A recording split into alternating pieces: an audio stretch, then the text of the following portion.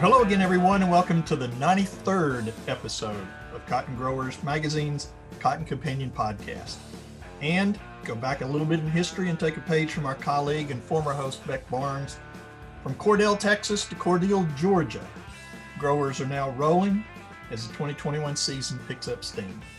I'm Jim Stedman, Senior Editor of Cotton Grower, and as always, I'm joined by Cotton Grower Editor Frank Giles. Frank, you just spent some time up in your old stomping grounds in South Georgia. What's going on up there right now? Oh, things are starting to roll. I was up there to visit with my mom, who lives in Dooley County, Georgia, and my brothers and their families. So we had a great family visit. Driving up, I did see evidence of field work. I didn't see a lot of tractors in the field because a good bit of rain went through there this weekend. But you could see where some activity was getting rolling, and I imagine once this dries out, they'll be hitting it hard. Absolutely. Well, today we're on this episode of the podcast. We're going to take a slightly different tack and spend some time on one of the 7 segments of the cotton industry that generally gets very little focus at the grower level, but certainly plays a huge role in cotton pricing and movement. Buddy Allen, who is president and CEO of the American Cotton Shippers Association, is going to join us here in the virtual Cotton Companion studio shortly to discuss movement of U.S. cotton around the world, as well as some of the current obstacles plaguing that market right now. It's going to be an interesting discussion. We hope you'll stay with us for that segment that'll be coming up here in just a few minutes. But first, let's take a quick look at some of the recent news from across the Cotton Belt. All right. We'll leave it to USDA to get the last word on projected cotton acres for 2021. Its prospective planning report, based on grower surveys and released on March 31st, says that U.S. cotton growers intend to plant 12 million acres, down less than 1% from 2020. Upland cotton acres are expected to total 11.9 million acres, up slightly from 2020 planted acres. Pima area is estimated at only 142,000 acres, down 30% from last year. In all, estimated cotton acres held steady or increased slightly in 8 states. The other 9 cotton-producing states will plant fewer acres in 2021. Regionally, USDA estimates total Southeast cotton area at 2.43 million acres and 1.79 million acres across the Mid-South states. Southwest area is expected at 7.52 million acres, with 296,000 total acres projected in the Western states. We've got some congratulations in order for retirement. Steve Verrett, Chief Executive Officer of the Plains Cotton Growers, announced his retirement effective June 30th after 24 years of service to the PCG and High Plains. He has served as CEO since 1997 and is only the 3rd person to hold the position since the organization formed in 1956. Verrett accepted the role as CEO, as I said, in 1997, having previously served as a producer board member from Crosby County and the PCG board president in 1988 and 1989, and chairman in 1990 and 91. He also served as chairman of the PCG Boll Weevil Steering Committee in 1992 and 93. During his tenure, Verrett guided organization through a significant period of change and renewal that allowed the PCG to successfully work on behalf of cotton producers and the High Plains cotton industry to carry out the mission of the organization. He has worked on many legislative and regulatory efforts, including 4 farm bills, crop insurance reform, and numerous ad hoc assistance programs, including playing a critical role in getting cotton back into the Title I of the 2014 Farm Bill. His list of professional and community activities is long and impressive. In 2017, Verrett was named one of the top 100 leaders in agricultural and rural communities nationwide by Farm Credit. And in 2006, he was named the recipient of the Cotton Grower Cotton Achievement Award for his service to the U.S. cotton industry. And I had the privilege of writing that story and working with Steve on that. So that was a good way to get to know him. Cody Bessent, PCG Vice President of Operations and Legislative Affairs, was named to succeed Verrett effective July 1st. On to more news, following its decision earlier this year to not renew for its Fexopan dicamba herbicide, Corteva Agrisciences has decided to get out of the dicamba business completely. The company has opted to end the EPA registration process underway for a new product containing dicamba chlorine salt, which would be different from any past or currently marketed dicamba herbicides. This was a business decision by Corteva and looks like the end of the product's development, short of another company buying the technology. On to the U.S. Cotton Trust Protocol. It has joined the Sustainable Apparel Coalition, a global industry-wide nonprofit of over 250 members, working to reduce environmental impacts and promote social justice throughout the cotton value chain. With this membership, the Trust Protocol joins a host of leading apparel, footwear, and textile brand retailers, manufacturers, sourcing agents, trade associations, academics, and more in a shared version of an industry that gives more than it takes. As a member, the Trust Protocol will provide U.S. cotton industry's unique perspective while working with other members to measure sustainability progress, collaborate on research, and identify and mitigate industry challenges. And now we want to shift gears and move to our discussion on global cotton movement. I'd like to welcome Buddy Allen, who's president and CEO of the American Cotton Shippers Association, to our virtual studio. Buddy, thanks for taking time to join us today. Welcome to the Cotton Companion. Thank you, Jim. Pleasure to be here. All right.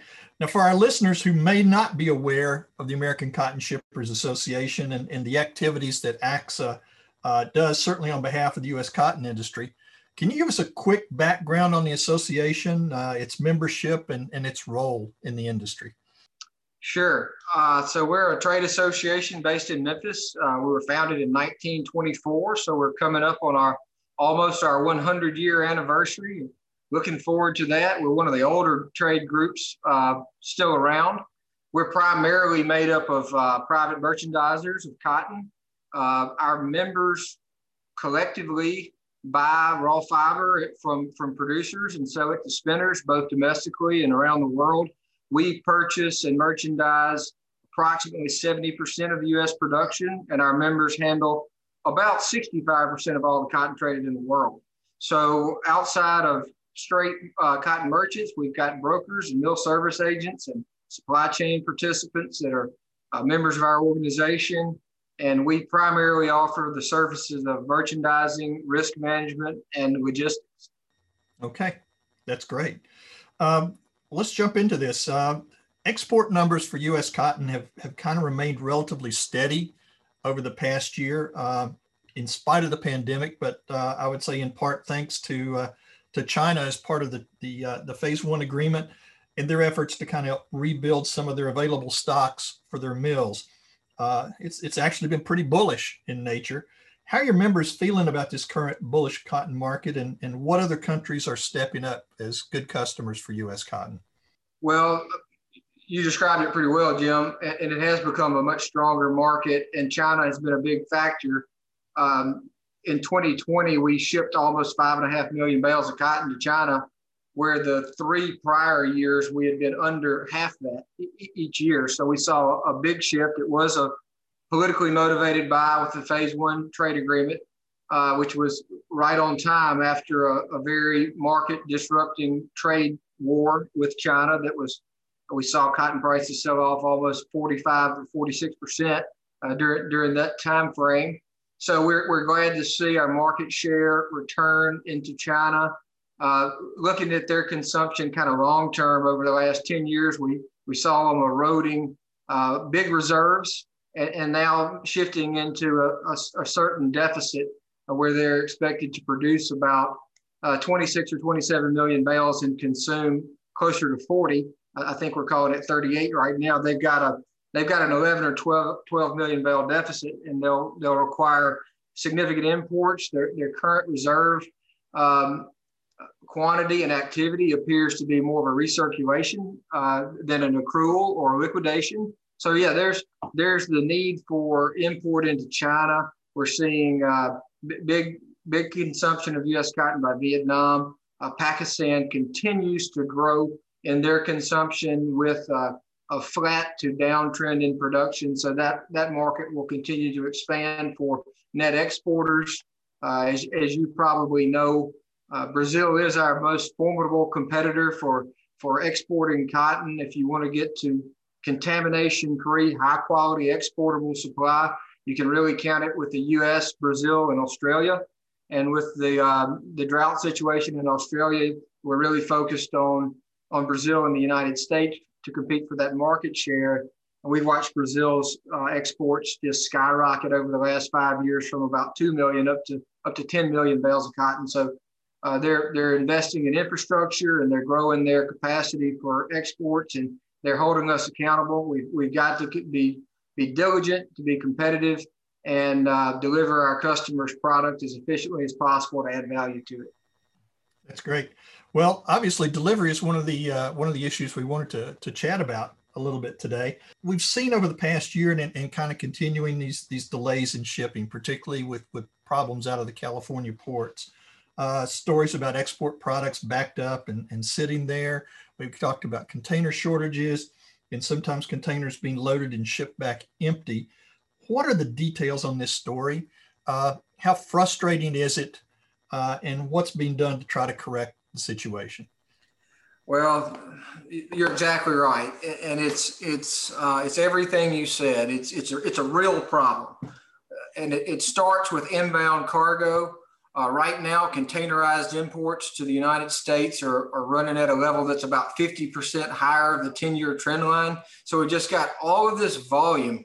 You know, COVID has changed the way we behave and the way our culture spends its money. We have been quarantined and purchasing things rather than experiences. And its derivative effect is this tremendous volume of manufactured goods being containerized and shipped in from Asia. So our intermodal interior infrastructure just cannot handle it. We're overwhelmed.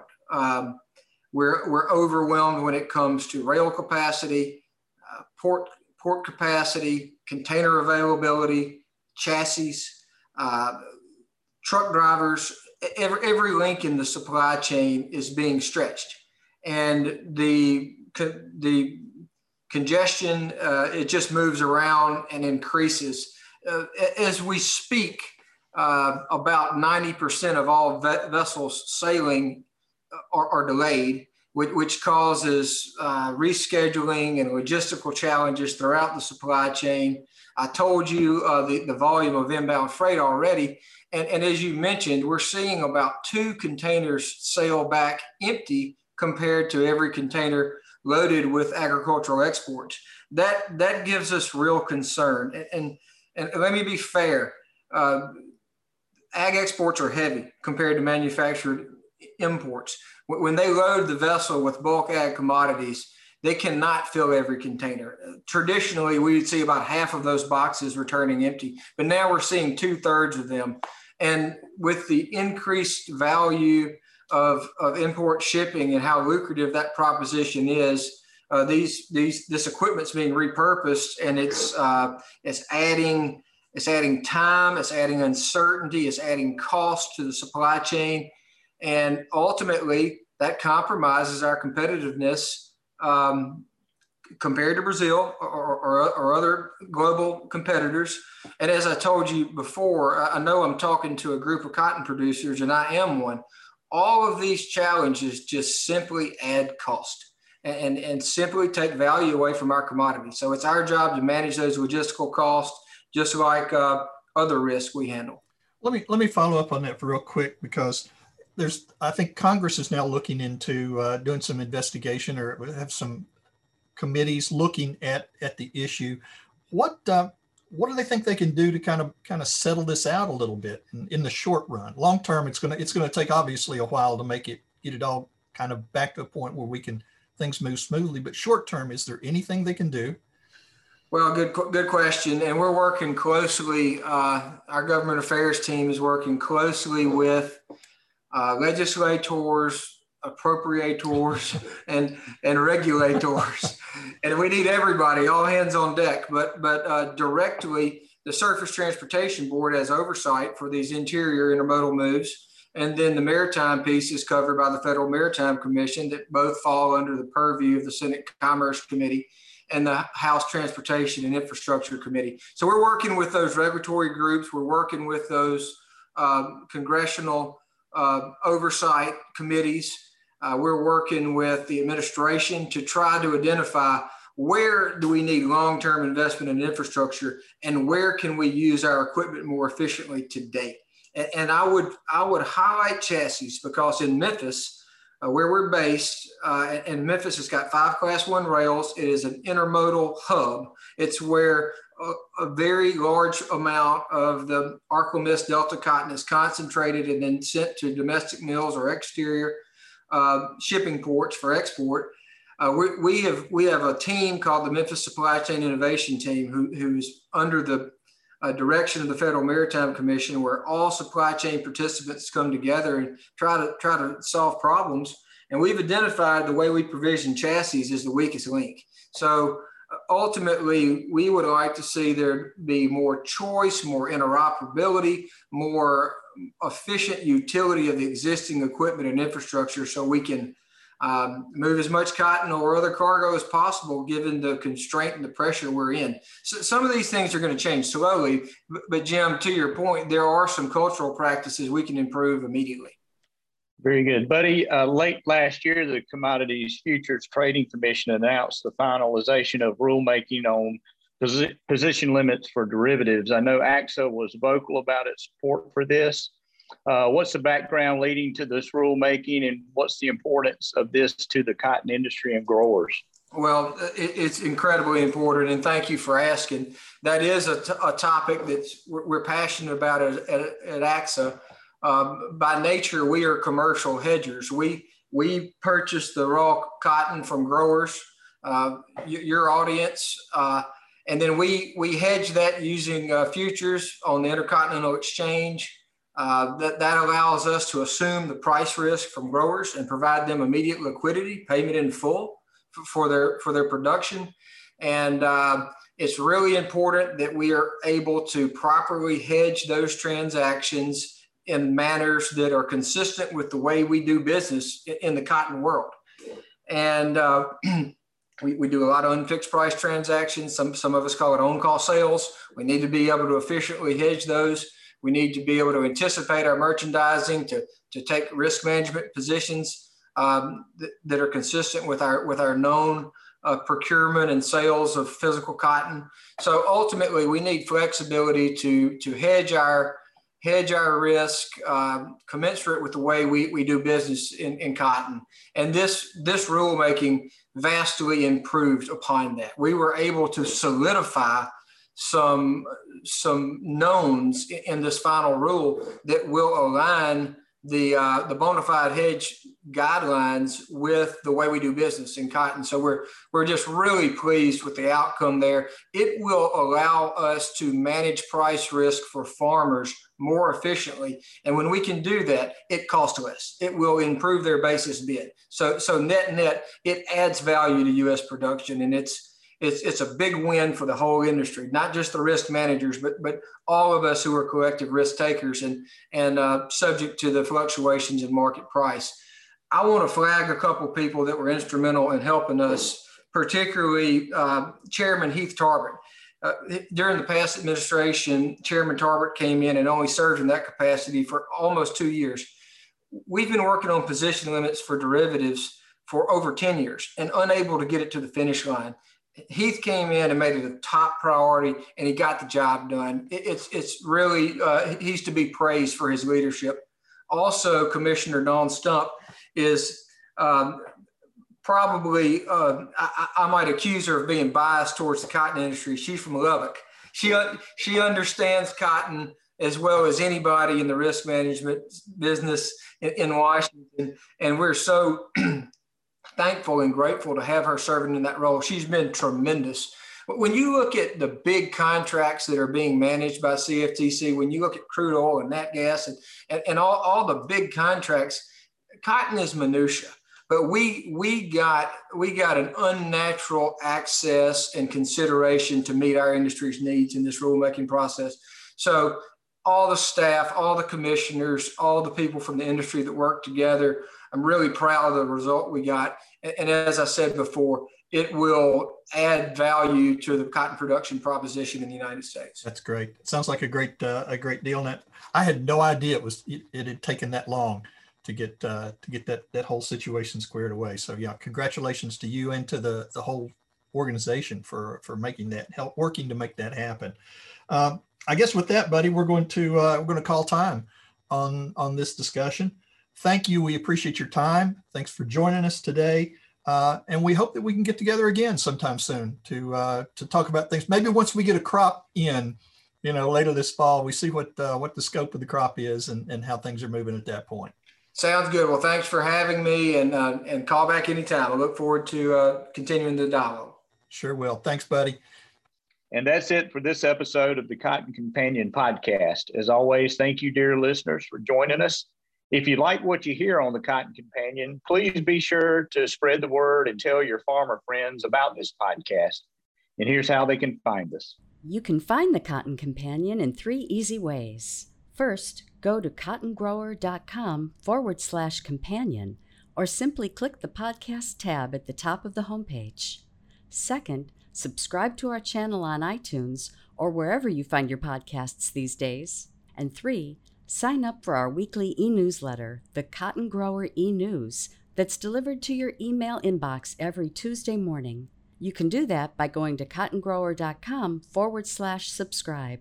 Also, be sure to follow Cotton Grower on social media. We are at Cotton Grower Mag on Twitter. And on Facebook, you'll find us by searching for Cotton Grower Magazine. Cotton Companion podcast is produced twice monthly by Tyler Hatch and Kim Henderson, our talented colleagues back at the world headquarters for Meister Media Worldwide in lovely Springtime, Willoughby, Ohio. My name's Jim Stedman. His name's Frank Giles, and we'll be back with you in 2 weeks with the next episode of the Cotton Companion. Until then, stay safe. God made me a farmer.